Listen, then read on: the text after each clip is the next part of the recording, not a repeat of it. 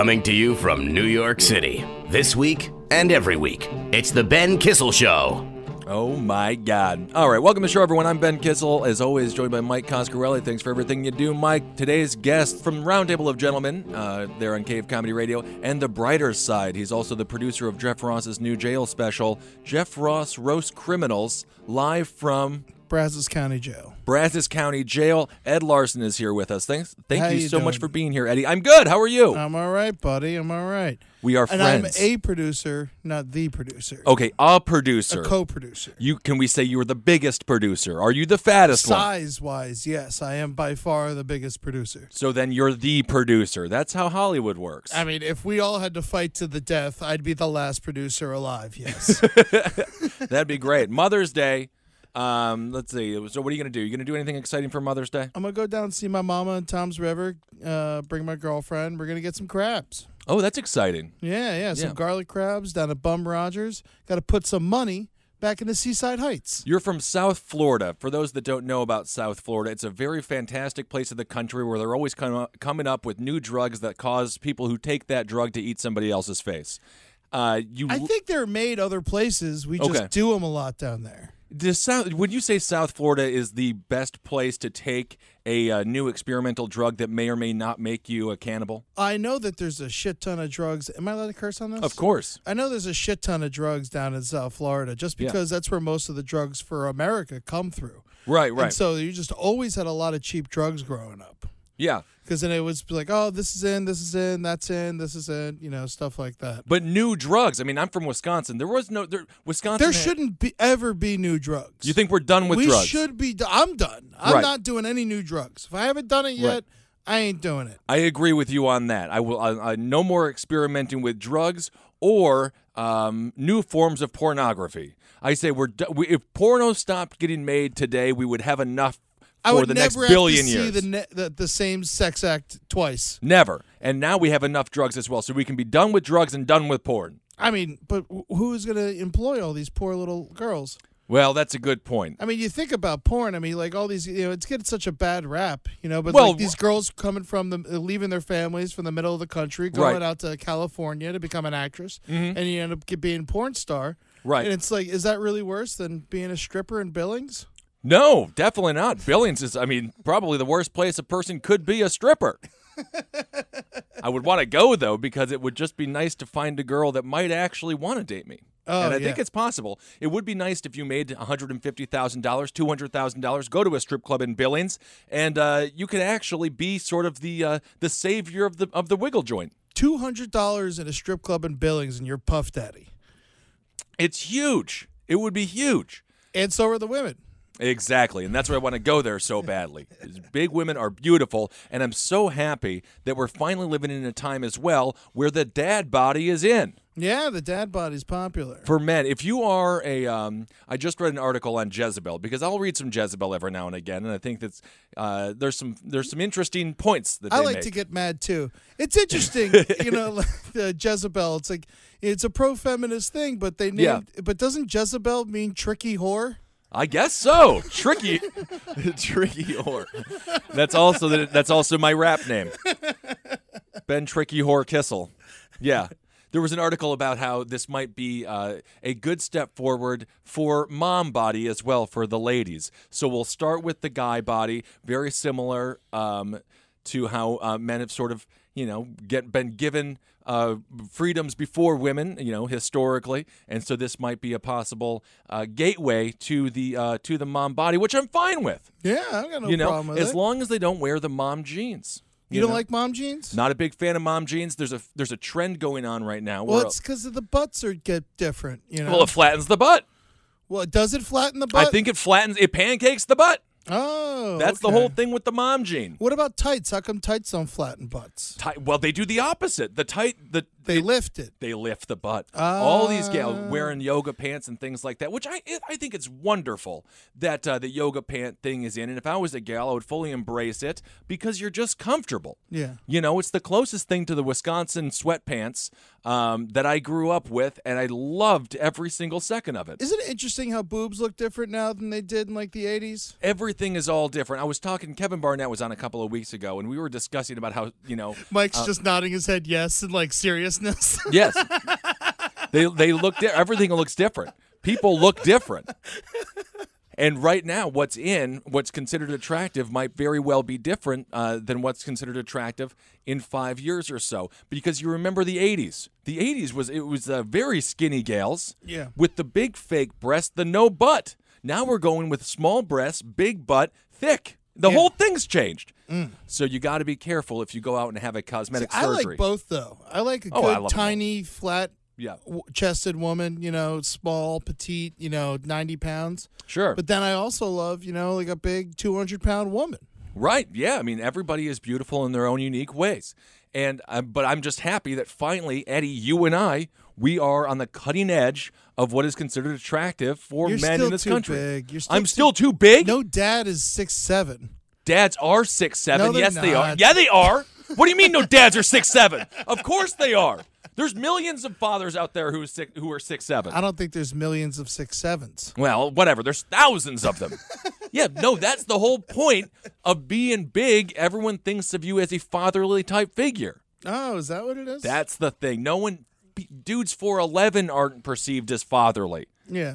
No, I haven't talk about eating butts too much to be fatherly. That's all the dads talk about. Are you kidding me? Good God.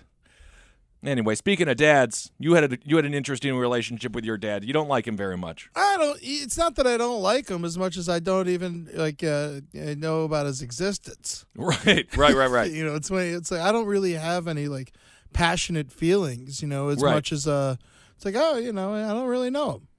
Yeah. Not at all. When did your dad leave home? Because my dad again, like I talk about regularly, he's an immigrant from Germany, so that'll make him exactly the way that he was. He was a truck driver, and I never got along. I always felt uncomfortable with him, and our relationship was really bizarre. But then your dad, he dipped out on you? We had a pretty good relationship growing up. He coached sports and all that. He taught me a lot about comedy and, jokes and shit like that. What were some of the comedies that your father would allow you to watch? Because my parents would freak out if I ever watched The Simpsons. They didn't like that. Oh, I was never censored on anything. I was allowed to watch everything, from a very young age. Married with Children, extremally controversial show for the youths of America. I used to so much worse than that. I was allowed to, anything I was allowed to watch, I was allowed to watch. Like, I went and saw Total Recall in the theater, nice. At 9, Total Recall. They sent me down to the theater at 10 years old to see Goodfellas by myself. And then I dipped in, and then they went shopping or went gambling or whatever. And then I went and snuck into Born on the 4th of July right after that. That's amazing. Had a great time. Yeah, you have a total love for movies, and you've seen pretty much every single movie that I can think of because I haven't seen nearly as many as you have.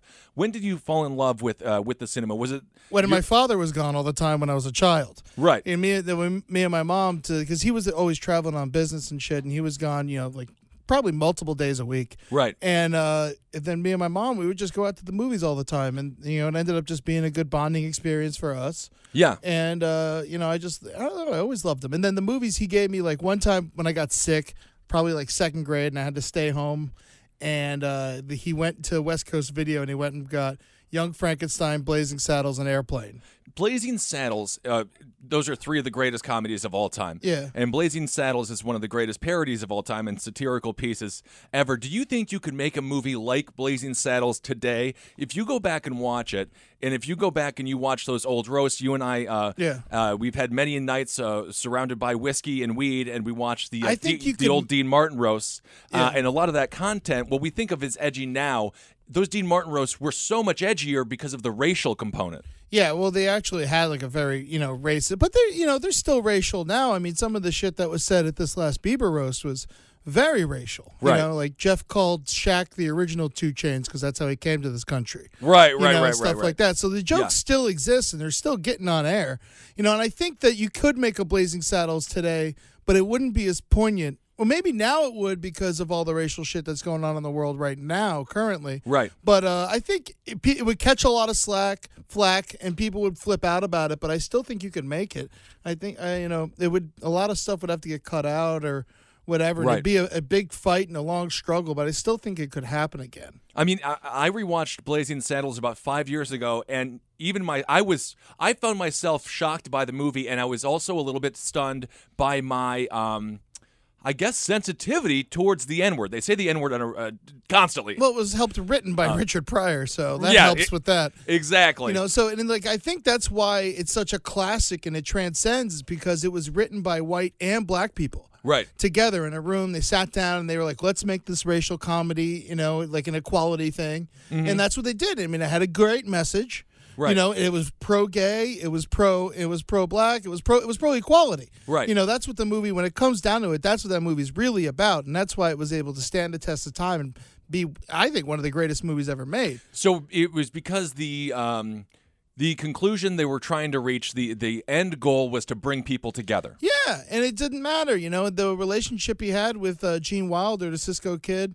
Right. That was such a beautiful relationship that, and he was a trashy white guy and he was a clean-cut, decent black dude, and then they met in the middle, and it really, it showed what you could do. Right. I mean, that's a great message. Right. Yeah. I mean, you've been working so much now with Jeff, helping being a producer on the show and helping out with him. And so you've been having these amazing experiences really inside comedy working. If I can mention, like, you working with Bob Saget, you got to meet some really amazing people. Yeah. You got to meet Snoop Dogg in the back of the during the Justin Bieber roast. Yeah, I smoked weed with Snoop Dogg. It was fucking amazing. It was a dream come true. Nothing's like passing a blunt to Snoop Dogg's hand. Right, right. When you're doing it, you're just like, oh my God, don't drop it, don't drop it, don't drop it. I've never thought that while holding a blunt my whole life. It was amazing. He was interviewing us the whole time when we walked in. We went in like 10 strong after the roast. Jeff brought us in with like Jeff's whole crew. Where were you going? Where were you His trailer going was attached to Jeff's. And so he was like, they shared, like there was a wall between us, but they shared a wall. And so they brought us in afterwards, and we go in, and he's just like interviewing us, and we're doing everything we can to be funny. Right. But, he was having a good time, and then all of a sudden we're smoking. He's just like, he's got this Asian dude rolling blunts, and he's just rolling them and passing them to Snoop and lighting them, and it was great. And it's just like they just kept going and kept coming. There's beautiful black woman sitting on the couch. Yeah. And then they were the only people in there. He was rolling like Snoop. I thought he would have a big posse with him. And then we're sitting in there, then all of a sudden Scooter comes in, Scooter Braun, Justin Bieber's manager. All right. And Snoop's interviewing him with the camera and shit. And I keep trying to get Scooter to smoke on tape. And he's like, no. I was like, come on, Scooter, let's get stoned with Snoop. That's the only difference between a performer and a manager is one smokes weed on camera and makes a bunch of money, the other one doesn't, so he can still make money. Yeah. And then Scooter left, and then he came back, and he's just like, hey, the preacher wants to see you. And we're like, the what? preacher? We're like, the preacher? It was like, oh, shit, I'm going to smoke weed with Justin Bieber. It's like, that's what that means. Oh, So okay. I'm like, cool. And then all of a sudden he comes back with this old man who is actually Justin Bieber's preacher that he brings with him everywhere he goes across America. He flies on his private plane with him everywhere. And the preacher comes in, and he wanted to talk to Snoop because Snoop's a major, I had no idea until he's like a minister.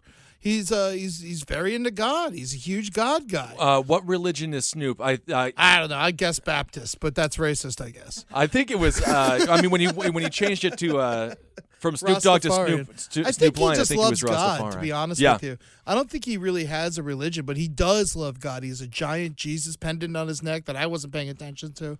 Right, and then he's just like talking to him. He's sitting there talking to the preacher, and they're just having a 15-minute conversation about God, and the rest of us are just in awe. I wish stoned as hell. I wish I could remember the exact conversation. Right. And I just remember it ending after a while. We're all just blown away, Jeff included. And Snoop's smoking a blunt the whole time while they're talking to God, blowing smoke in his face. And then they embrace, they hug. Snoop with blunt in hand hugs this preacher, and he leaves. And as he's walking out, he's like, "That's a real nigga right there, man." Oh man, that's amazing. Coming into the ghetto's den.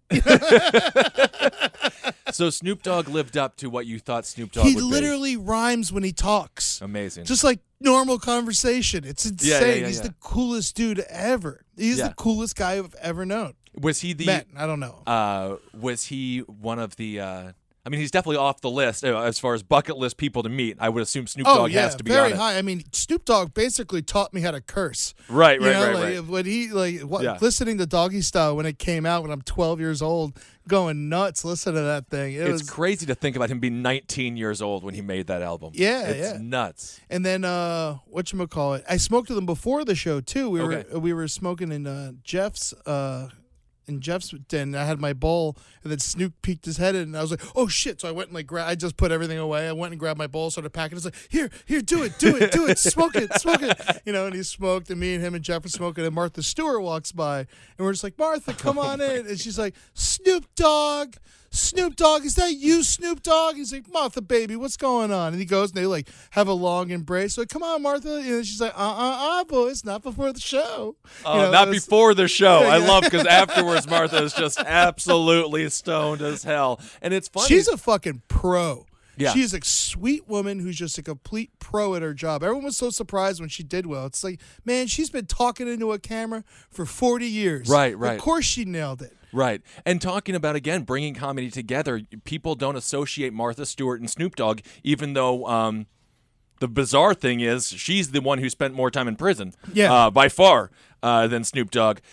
He never went. He almost went, right? He almost went. He got off because he was his bodyguards rightfully shot somebody who was going to attack him, I believe. I don't know the exact ins and outs of that story.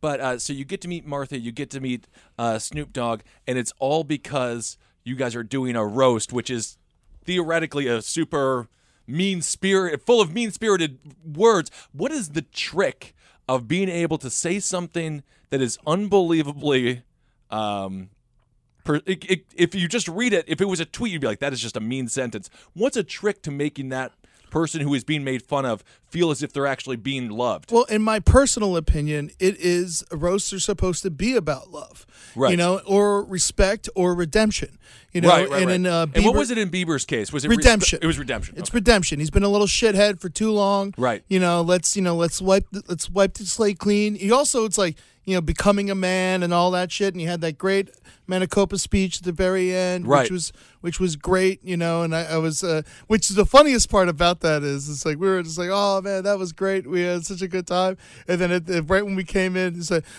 fuck that little motherfucker trying to make us all cry. It's a roast, damn it. It was the funniest thing I ever heard. Laugh is like, because I totally fell for it. And it's like, oh, he's a good guy, Right. And did you feel as if Bieber really, I met him. He was cool. Yeah. He was totally nice. He was down for everything. He went in for like 3 days. He worked with all the writers individually, and he tried really hard. And, right. He was a little nervous. He could have taken his hands out of his pockets when he was, delivering his speech. But, it's hard. He's 21 years old, and he's up there with some of the greatest comedians of all time. Right. It's the Super Bowl of comedy. He's out of his element completely. Mm-hmm. I thought he held it down and handled it like a champ. Do you think it garnered him the redemption that he wanted? I respect him now. Yeah. I hated him before. I was so happy to write Justin Bieber, I hate you jokes. Right. And then, by the end of it, I'm like, I like the little guy. It's unbelievably difficult what we do to these young people. We talk about it. He didn't have a chance. I mean, 12 years old. He's right. a millionaire. His mom's a fucking horrible woman. His dad, I don't even know who the hell that guy is. Right. And he's just being led around the world talking to celebrities. He never went to high school. He never went to prom. He recently crashed a prom just so he could go to prom, Mm-hmm. and it's just like he's a decent human being. He believes in God. Not that I think that's a good thing, but at least it shows that he wants to be good. Right. So it's I think he's turning another leaf. I mean, he could work on his music. Right. But he's obviously extremely talented. He's the first YouTube star, really. That's where he got famous. Yeah, Scooter Braun saw him on YouTube. Right. So when you so overall, you're not a Bieber hater. No, not at all. I was before, and now I don't give a shit. That's where he got me. So this is another exactly, which is huge. So that was another success for comedy. Yeah, exactly. Who was anyone that you met that surprised you similarly to Bieber that you thought they might have been a little bit different off camera as opposed to when they're on camera? Or mostly just positive experiences? I mean, yeah, it was pretty positive. Ludacris was a stick in the mud. Okay. But I didn't really get to meet him, but he just had like a puss on his face the whole time. And obviously, he was upset about, the Paul Walker jokes that were being made at him and stuff like that. What? Okay, so there was a joke that was cut from the 4 jokes. comedy. 4 jokes cut from the Comedy Central roast, all related to Paul Walker. Yeah. And of course, Amy Schumer last year, she made a joke to Steve-O about Ryan Dunn. That was on the Sheen roast. That was on the not last year, but it was like 2 roasts ago. Okay, and that roast made it, and actually got Amy making some headlines, and obviously she doesn't need any help getting headlines anymore. No, that was what put her on the map. That joke. That joke was what made her memorable, which is crazy. And then the Paul Walker thing is ridiculous to me because, there was jokes made about Pete Davidson's dad who died in 9/11. Right. And those stayed in the fucking show. Right. And it was just because he wasn't mad and Ludacris flipped out, So that's basically all it is. It's a roast. Right. Like, you've seen, if you watch one roast, you can know that they're going to say some horrible shit about things that you don't want to hear about. Right. And it's it's difficult to sit there and take it. And, he just couldn't. Right. And he was looking, if it wasn't that, he would have got mad about something else. I think it was just the kind of dude that he is. But it really is. So the onus for the joke being acceptable is on the person who is getting mocked in the joke. If they don't laugh, the joke isn't good. So at the end, does that help? No, if everyone laughs, if the audience laughs, the joke's good. Right. That's how I feel. If you make the audience laugh, then it's fine. Do you ever, the intent of writing a roast joke, you don't write the roast joke I'm not thinking trying to this make is really going to anyone hurt somebody's feelings. No, it's about being a little bit poignant, and then you just follow the algorithm. Right. And it's just, you just make a joke, and you try to make it as funny as possible. Like other people, they go the wrong way by doing a roast, and everything they say is just mean and hurtful. Right. It's like, no, it's a comedy show. You should be funny. Yeah. That's people forget about that. And how does you're working closely with Jeff. If he does make a joke like the joke that was made to Ludacris that didn't go over well, Ludacris is not happy. He's and it's very difficult as the joke writer, as the performer of the bit, to be like, no, why is he upset? I was just making a joke about his dead friend. Ludacris in all other places on the world is acceptably upset. Yeah. But that's why comedy is special, right? Exactly. And that's why roasts are special. Right. Because they teach us, that's going to, all this political correct shit goes out the window when you're at the roast. Right. You're allowed for a little while, Jaden Smith is there laughing at every joke. Right. It's like for a little bit, you can just be cool and relax. And if everyone took that on a more day-to-day basis, I think the world would be a much more peaceful place. How did Jeff feel personally, and how did you feel personally when Ludacris was so upset about that? Because I would assume this is just one example. I'm sure this happens on a regular basis because you do toe a fine line. It's a tight rope walk when you're doing such, harsh material. Who cares? The rest of them, when it comes to Jeff, it's just like, that's one joke. So he just kind of moves on. He's got a million other great jokes. You lose it. It's just like, in my opinion, I would have lost the joke anyway because it wasn't as funny as the rest of it. I don't care about the fact that it was, it hurt Ludacris's feelings, but it was, because it wasn't as funny as the other material. Right. It didn't stay in my opinion. On the, I'm loving this roast conversation. Thanks so much for talking about it. What is the vibe like in the backstage of these roasts? Is it really as loose as they pretend to make it? Are people actually drinking? Yeah. Is it really a party? Yeah, no, it's a party, man. Yeah. It's great. It's like the Super Bowl, but everyone's hammered. People are hammered at the Super Bowl, but not the players. Well, unless the Cowboys are playing. Jesus Christ, a little bit off topic, but the Cowboys just recently picked up another person for their squad who may or may not have killed his girlfriend. He's been investigated for killing his girlfriend. They got Greg Hardy, who definitely beat his girlfriend, and then another guy that they drafted who has already failed a drug test before he even signed a contract.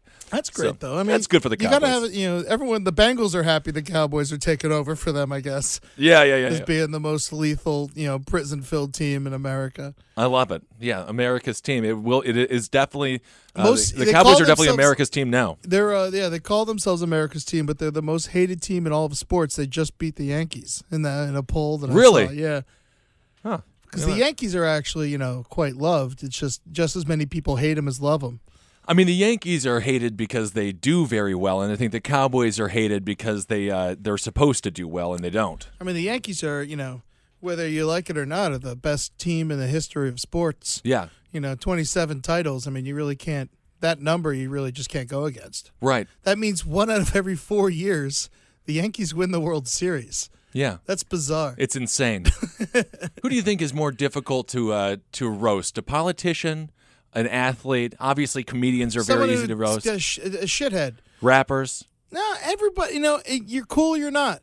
Everyone is different. It's just never roast anyone who's doing it. I'm about to contradict myself, so forget it. But it's just like, anyone who doesn't want to do it and they're kind of forced into it, it's gonna suck. Like Trump wasn't the best because he walked away with a sourpuss on his face. Oh, right. But like everyone else, they have a good time, and that's what it's supposed to be. Right, and Trump. I mean, speaking of people and American institutions that are hated, like the Yankees and the Dallas Cowboys, Donald Trump is not admired in any way by the American people. I mean, the vast majority of the American people don't like him. He's made thousands of people homeless. Right. I mean, he's a total scumbag, and he's that hair is dreadful, and he's a terrible person. So when you his have daughter's got a rack. Oh, Ivanka. I love Ivanka, but his son was just. I just saw a bunch of pictures of his kids. They do these. They do the trophy game hunting stuff in Africa. Mm-hmm. So his son killed an elephant and cut off its tail, and it's all nonsense. That's disgusting to me. It's disgusting. I hate it. What's the fucking point? I don't. You're gonna go they to shoot Africa? Them from helicopters and from it's unbelievable. It's I can't believe how real it is. What's we call it? That one rhino just went extinct. Yeah, well, I think we lost the white rhino. Yeah, the white rhino is extinct now because of this shit. And we're going to lose. We're going to lose elephants. Kids are going to. They're saying in 5 years we're going to have most large mammals that are herbivores are going to just be gone.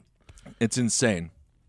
So, do you think that was one of the problems with the Trump roast? Was that people actually don't like him enough to even make fun of him because they can't? I thought it was a great roast. Personally, I thought the roast itself was really funny. He just walked away with a puss on his face. Right. He's a good person to roast. Everyone wanted to see him go down, Yeah. But, that's why I'm more of the school of you should, Jeff's book. It's basically you want to learn how to roast, read Jeff's book. Right. And it's called You Only Roast the Ones You Love. Mm-hmm. And that's what it should be. It should be an honor. Like when we throw our roast, we've done 4 now, and we've got our 5th one coming up. We're going to be, can we announce who is going to be roasted? Yeah, Kevin Barnett, July 5th. Kevin Barnett, July 5th at the Creek in the Cave. You got to come down for that roast. It's going to be extremely fun. We did Henry Zabrowski last year, or Marcus Parks last year, and Henry before that. They're super fun, and you're right. Yeah, you only roast the ones that you love. We did Giannis and Sean Patton. Right. We only picked buddies. And it was it's that's how it should be. That's what it all came from. That's what in the Friars Club it was an honor to be roasted. It was you wore it like a patch on your sleeve. Did you get your sense of humor? Because it is a unique sense of humor. Some people like that Mitch Hedberg more abstract stuff. I love that shit. It's wonderful. But Emo Phillips, really brilliant. Yeah, I love that too. It's great. But where did you get your love for this? It's aggressive comedy. It's Don Rickles' happy birthday on Friday. He turned 89 years old. Man, he's my favorite comedian. Well, him and Rodney. I can't say who I like more. Right. Rodney's probably my favorite. Growing up, you did not have the easiest childhood of all time. It was pretty easy. Things didn't get rough really until high school. Yeah. But other than that, it was, I was a rich white kid, only child, You were rich? We did well. Ooh, nice. My dad spent all our money on other women and shit. Oh, wow. Yeah. So he was making like $125,000 a year. That's amazing. We were doing really well. We had a nice house, and then he fucking spent all the money. On other women. Like 5 other women in other countries, and it was expensive. That is expensive. Your mom must have been pretty upset about that. Yeah, she was crushed. She still talks about it, and it was 15 years ago. Well, it wasn't that long ago, I guess, actually. 15 years? 15? That's a long time. Yeah. So with those experiences, you got beat up. You played football against Vince Wilfork. Yeah. Got humiliated by him in high school. Tougher than that, I was the only white kid in Pop Warner.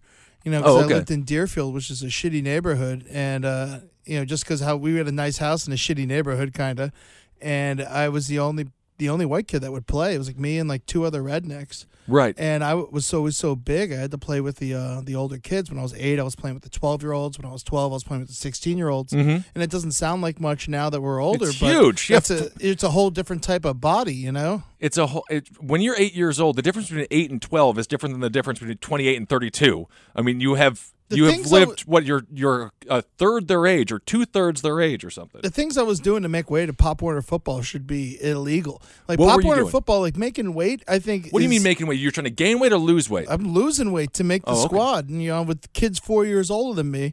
So I'm sitting there in my. You're not allowed all day, every day. Game day. I play at 8. Okay. I gotta make weight. I gotta lose 4 pounds during the day.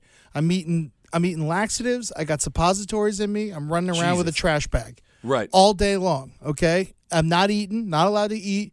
I'm drinking some water, spitting it out. Right. I can't really drink it or anything. I make weight. I get handed a Snickers bar, and I go like, all right, go play a full game of football. That's insane. And it's just like, I'm lucky I didn't fucking die. Yeah. That shit's crazy. It would have been a scandal. It would have been a big scandal had you back died. Then no one would even care. No one would have talked about it. They'd be like, "Oh, you love football too much." Yeah, that's what the story would have been. Now it's just like that. They figure that it's wrong.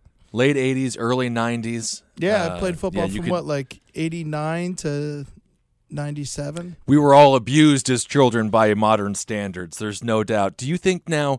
Obviously, there does seem to be a pendulum swing going back to people are sort of sick of, like you mentioned earlier, the political correctness. They're a little bit sick of the sensitivity that is coming out, everyone being offended by everything. Do you think that we have hope in the new generation of kids who are now, because obviously big fans of Jeff Ross, big fans of Comedy Central and everything that he does, this jail special is going to be big, and you're wrapped up into this great world now. Do you see a shift in thinking of people are getting a little bit of a skin back? Yeah, I don't think it ever left them. It's just, it's like what you want to be mad at. Right. People are choosing the wrong things to be upset about. You shouldn't be upset about Mike Racine or Kurt Metzger's jokes. You should be upset about the fucking cops shooting people. Right. You choose your battles, man. I mean, like, who cares what comedians say? If you don't like what a comedian says, change the channel. Right, Go, listen to another comic or wait till his 10 minutes are up and the next person will be your sense of humor. Right. I hate fucking singing and dancing and floofy doof puppy shit, but I don't say you can't do it. Right. And it's like, so it's, people need, choose your battles. And people who are fighting for, stuff like that where you can't say this joke, you can't say that joke, you're fighting the wrong battle. Right. I mean, obviously, I'm very upset about the prison system and shit like that. It's like, that's an actual problem in America.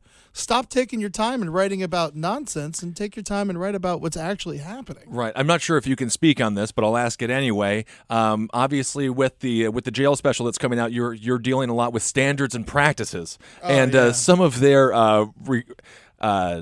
some of their requests and some of the things that they have problems with are totally insane. Yeah, I mean, they're just, also it's coming from, I don't know how to state this properly. If it was like a different channel that Comedy Central doesn't make poignant documentaries. Right.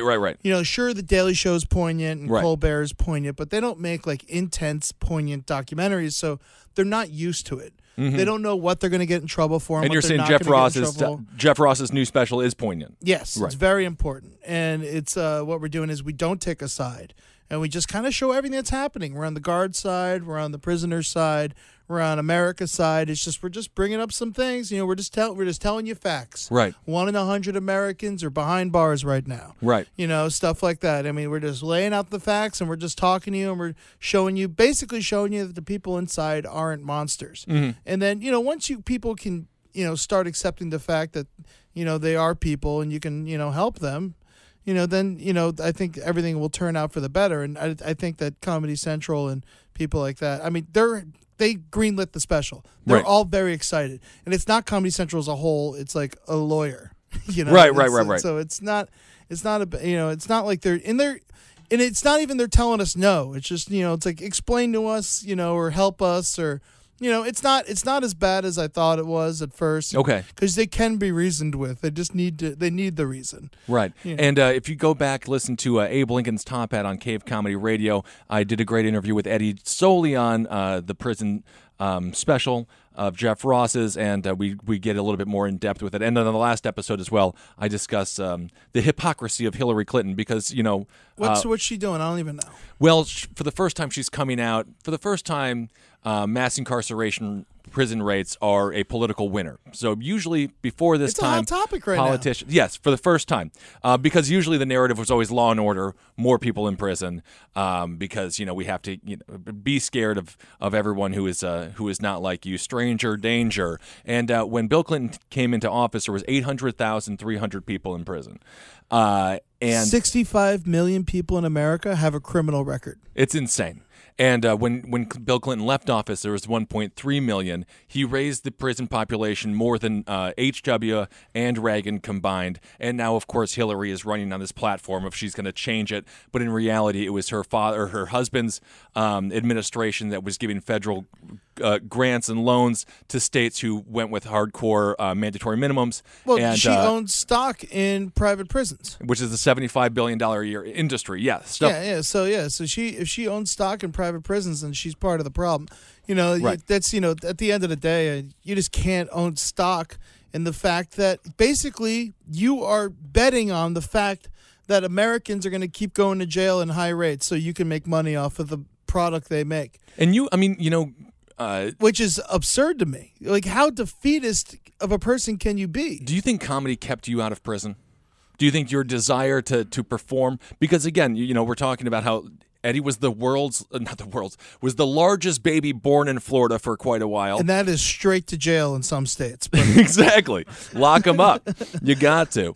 And you were a big kid, not a tradition. No one looked at you and was like, he's going to be an actor. Yeah. You know what I'm saying? Not traditional. I mean, I got scared straight. When I got arrested a couple times, but the big arrest, like after that, I'm like, I'm done selling weed. Right, I'm not going to do it ever again. I don't need to go back to jail. Jail was the worst fucking place ever. I'm only 50% of the people. 57%. 43% of people go back to jail within 3 years of their release. And how long were you in jail for? I was only in jail for 4 days. I was supposed to be there for 9, but I was only in for 4 days. And that was actually for missing court. That was because I fucked up on my probation because I was doing theater and I forgot to go to court. Right. I went to jail, which is absurd. It's just like, it's crazy. Because I was a theater nerd, I fucking went to jail for 4 days. It made no sense.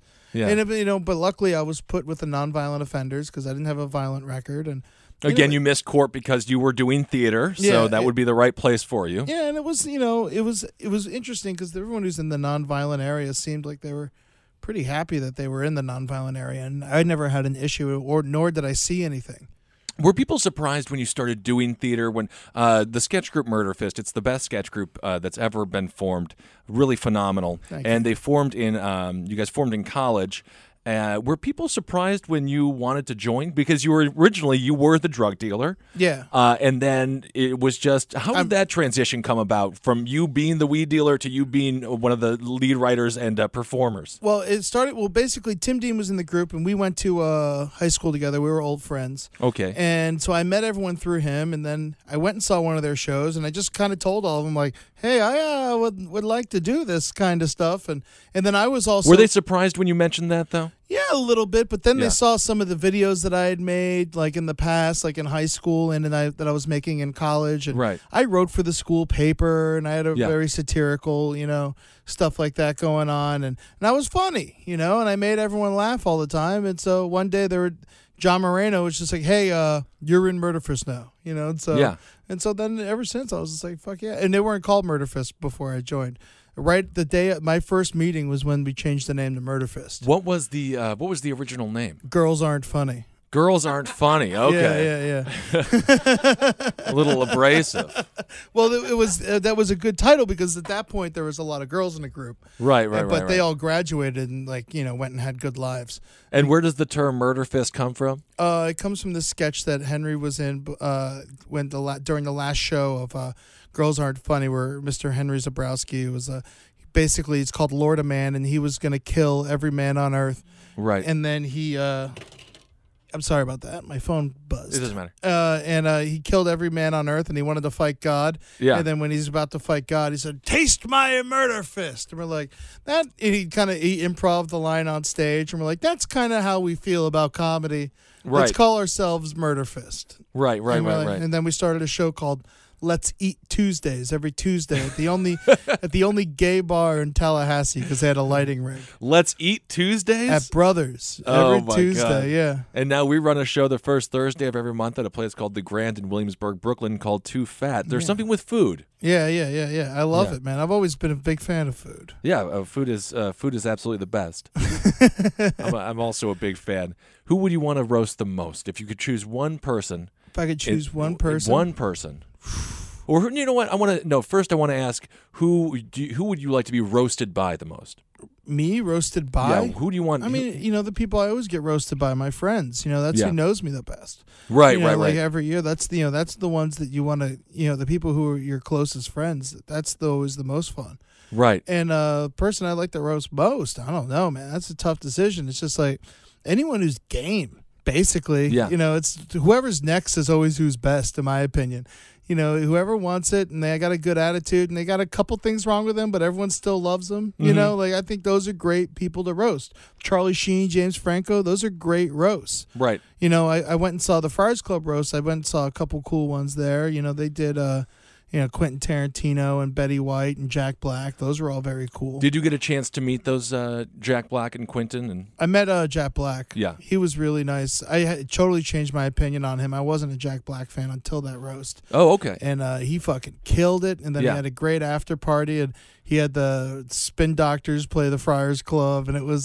Spin Doctors. That's so Jack funny. Black was great because his whole dais... Because the Friars Club dais is different than the Comedy Central dais, because you have like 8 speakers and then you have 50 other people up there that are just like respected by the Friars or respected by the person getting roasted. And since Jack Black's such a music head, it was a really cool like dais. It was like Debbie Harry, and I got to meet Mike Love from the Beach Boys, which fucking that was insane for me. Even though I just shook his hand, it's like and I didn't I didn't meet him, but like I didn't hang out with him all night. But you didn't get to smoke a blunt with him. Yeah, Mike Love for the Beach Boys. I'm like, that's a huge part of my life. Right. So that was insane. It was, that's why I thought the Jack Black roast was actually very special. You've worked with Comedy Central on their roast, and obviously you've seen a lot with the Friars.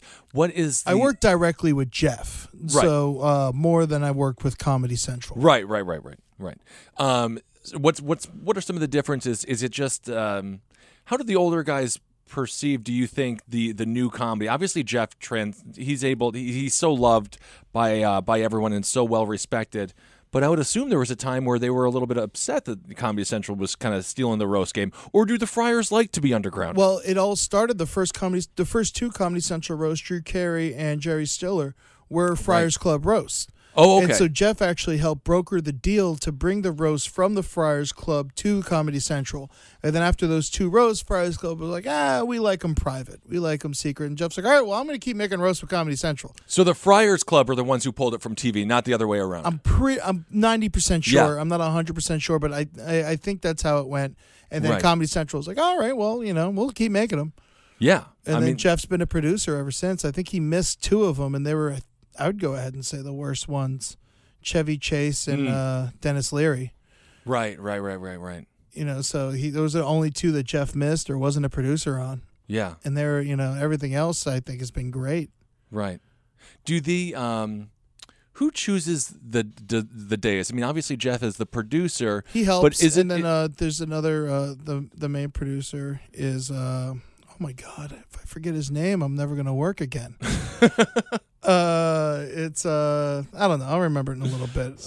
I'm a little hungover. Not some dude. He also produces like all the Rock and Roll Hall of Fame. Oh yeah. Some very, very important dude. Yeah. And great man. I've been to his house a couple times. Very beautiful. Yeah. And so we're I forgot. Because it always does seem it always does seem like there are just such random celebrities, that you like Martha Stewart. Oh, it's anyone. And Snoop It's Dogg. anyone they can get at some point. Right. Most people don't want to be up there. People are scared. Everyone's like, oh, how come you don't get so and so? It's like because they don't want to get made fun of a whole bunch in a public forum.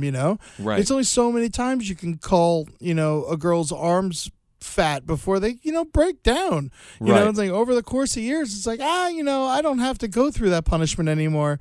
I'll let someone else do it. And that's why it's a lot of young people making a name for themselves, right? And a lot of redemption stories, or friends. That's how it always is. It's friends of the people who are getting roasted, young comedians starting out, or people who are looking for a redemption, and then like a Carrot Top or something like that. Oh, Carrot Top would be a fun one. Is he ever on the roast? I feel like he did a roast. He was sensitive. He had a tough time. Yeah, there were some funny jokes. I wish I could remember him. He was on the dais for I can't remember which roast it was. I remember There's been that. so many of them now. He kind of started crying, I think. My favorite roast of all time is still the Bob Saget roast. Why is that? Because it was all comics. There was no ploy. There was no Shaq. Not that I didn't love Shaq a million times, but there was no Shaq. There was all great comedians who loved Bob Saget and respected him and wanted to honor him. And to me, if you listen to the jokes, and it's just the best jokes of any roast. For the people who want to do comedy, who want to write comedy, who want to start doing stand-up or sketch, what have you learned when you've been participating in these writing rooms with Bob Saget, with huge comedic gods of our time, geniuses? What are either one thing or a few things that you've learned that you've now adapted into your own personal writing style, or when you were writing your jokes and things like that? I mean, everyone has a different style. Right. I've worked with people who were comics when they started out. I've worked with people who were journalists when they've started out. Yeah. And everyone has a different style. Like my personal style is I don't turn it in unless it's hilarious. And maybe that I think is actually funny or it has something to it. Right. That maybe the joke isn't done yet, but I can hand it in and we can read it as a group and rewrite it together. I mean, are these brainstorm sessions very collective, or does everybody kind of, sit down, write their own material, kind of do it? It depends on who the head writer is. Right. Different people, want to do different styles. And when we were working on The Burn, a lot of times we did a lot of room writing, and then we would half the day would be writing on your own, and then we'd read it, and then we'd write as a room together. Right. And as far as telling a joke, I feel like you can go on stage and you can tell a joke. If it doesn't go well, hey, so be it. That's fine. You move on. Like we were talking about earlier, what Jeff did with Ludacris, and that joke not going over well with Ludacris. It must be nerve-wracking when you're in a room surrounded by comedians and you tell a joke and nobody laughs. Well, at first it is, and then once you become friends with them, it's just like when you bomb in front of me. It's fine. We're just having fun together. Right. And it's like, then you're like, you idiot, fucking horrible joke. Right. Stuff like that. And it's also my favorite thing, David Feldman, probably him and Mike Ferrucci are, probably my favorite people to work with. And Jesse Joyce is a genius when it comes to roast writing.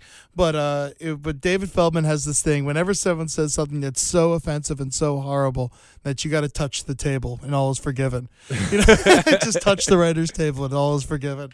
Right. Oh, man. And he's doing great. He's working on the new Triumph show right now. Oh, I can't wait for that. Yeah. That'll be amazing. That's great. Yeah. I'm sure you have to go, for the jokes that do make it to air, I'm sure the ones that are just too edgy, man, I would love to hear those. My favorite, I've told you this joke a million times, but I'm going to say it again. My favorite David Feldman joke that never saw the light of day was the background for the joke was they're starting to allow moderate drunk driving in a certain county in Ireland. It's true. Okay. And that's great. And so the basis is like the Irish drunk driving test is they pull you over and they ask you how your mother is. If you take a swing at the cop, you can drive home, but if you start to cry, they got to take you in. Oh, the Irish. Yeah. Gotta love the Irish. And then Mike Ferrucci had a great joke that never made it to air, which was about the Sextons, the mother-daughter porn team. Okay. And he's like, what the hell's the point of that? That's like flying first class to Colorado and then driving a Yugo to California. Oh, man. That's great, Eddie. Yeah. All right. Thank you so much for being here. Is Ed. that the show? That's the whole show. Check Eddie out. He's on Twitter at EddieTunes _ after the Eddie Tunes. Of course, check out his podcast, The Brighter Side, on Cave Comedy Radio. We also do a show together, for those that don't know, called The Round Table of Gentlemen. Make sure you check out Abe Lincoln's Top Hat and the last podcast on the left. And, of course, Mike Coscarelli's podcast as well, Social Villains, which is also a great podcast. And Murder Fist, second Saturday of every month.